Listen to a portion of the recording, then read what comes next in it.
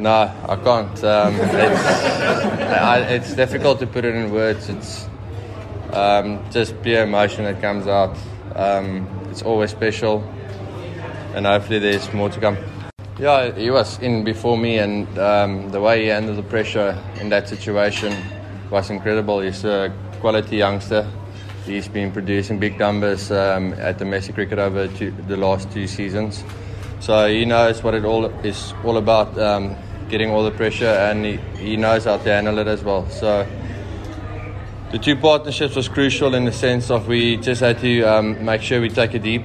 Over the last couple of weeks, we bombed out quite a bit, and we've been chatting a lot on just maybe just taking it a little bit deeper if we're in trouble up front, and that's exactly what we did today.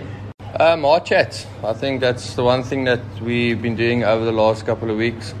It's not a Quinton de Kock show. He's an incredible player, but we can't put all the pressure on him. The coach and Quinny also ask us if he doesn't score runs that someone needs to step up. We've been chatting about that against England as well. Quinny had a fantastic 2-3 series, but someone also needs to help him to score the rest of the runs. He can't bat for 50 overs on his own. So the big conversation, the hard chats we had is maybe the other guys also needs to take it on a turn and man up and produce numbers as well.